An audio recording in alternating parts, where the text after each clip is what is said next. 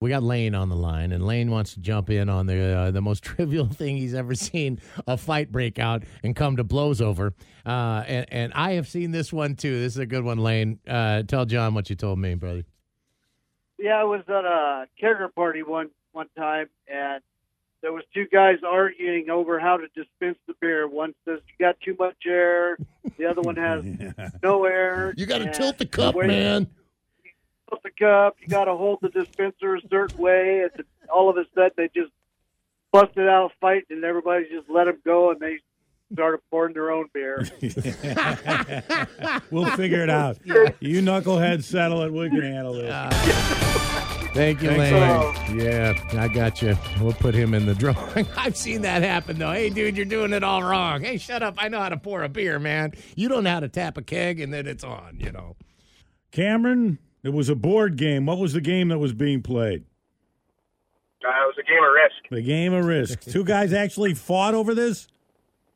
Well, it wasn't quite a fight, but one of them did get knocked out in my living room. And, well, that's a fun. Afterwards. It comes to blows. Okay. The border skirmish comes to blows. Okay. All right. Yeah. So what were they beefing about? Well, they were, having the dice roll, having a little battle, and one guy rolled the dice and then picked them up really quickly, I guess before they could be read properly, and then he says, no, I won that match. The other guy says, no, I had a higher dice roll than you. That quickly got to arguing back and forth. One guy put his hand up, said, say it one more time and I'm going to hit you. And I guess the other guy couldn't let it go. He says, I know what I saw, then whack. It went from throwing dice to throwing fists, throwing hands. Yeah, exactly. Hey, none of that's in the rule book anywhere in the game of Risk right there. Although it was risky to challenge him on that.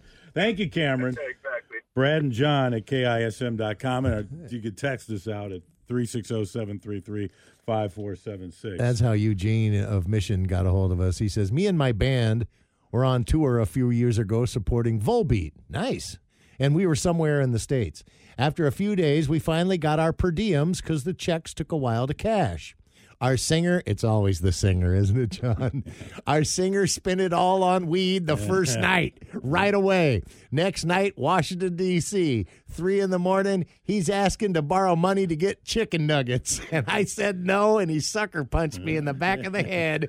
Off we went. Money for the nuggets. Silly. 360-733-5476. Let's say hi to Jersey, who has a fighting story for us this morning. Jersey sounds like a fighting name, doesn't it?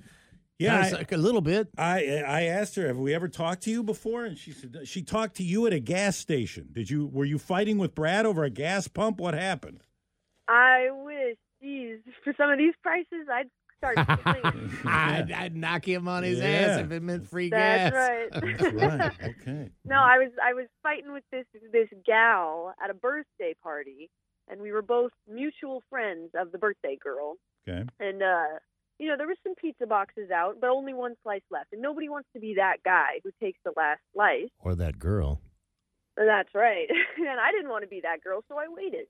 And I waited 10 minutes. Nobody took it. So, I took my chance. I grabbed the slice. Next thing I know, this gal's pulling me by my ponytail. And she had called dibs on it.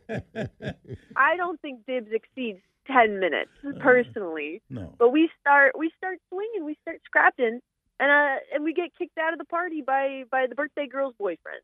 So she didn't even give you a hey? She just grabbed your ponytail? Wow. No. You grabbed my pizza, I grabbed your ponytail. Man, She wasn't even down with like splitting a piece or anything like that.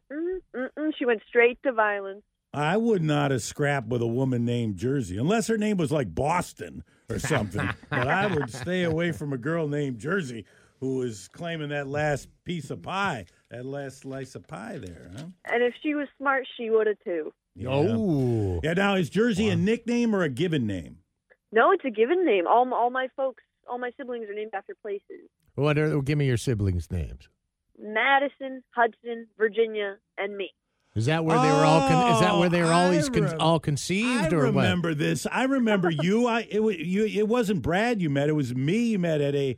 That was that discount gas that day? Yes, it was. Yes, Okay, so yes. all right. Yeah. We got into this conversation. Okay, so explain it to Brad again. The names of all the towns and why. That's right. So Madison, because they liked the name. Hudson, because they had been to the river while he was in the tummy. Hudson River. Virginia, yes. Virginia, after the state and after my grandma. And Jersey, because they didn't want to name me Georgia. Georgia. All right. Well, I think Jersey's a pretty cool name. Yeah, I like it. I've never heard it thank you before. I very like much. it. Yep. I like it very much, too. And then if you have a baby yourself, you could name her New Jersey. I'll write that down. All right, Jersey. Thank you. Thanks for listening. We'll put you in the running for the MMA Showdown tickets for Saturday night at the Tulalip. And the winner of the night's got to take on you out in the parking lot, okay? Thanks, Jersey. Oh, I wish them luck.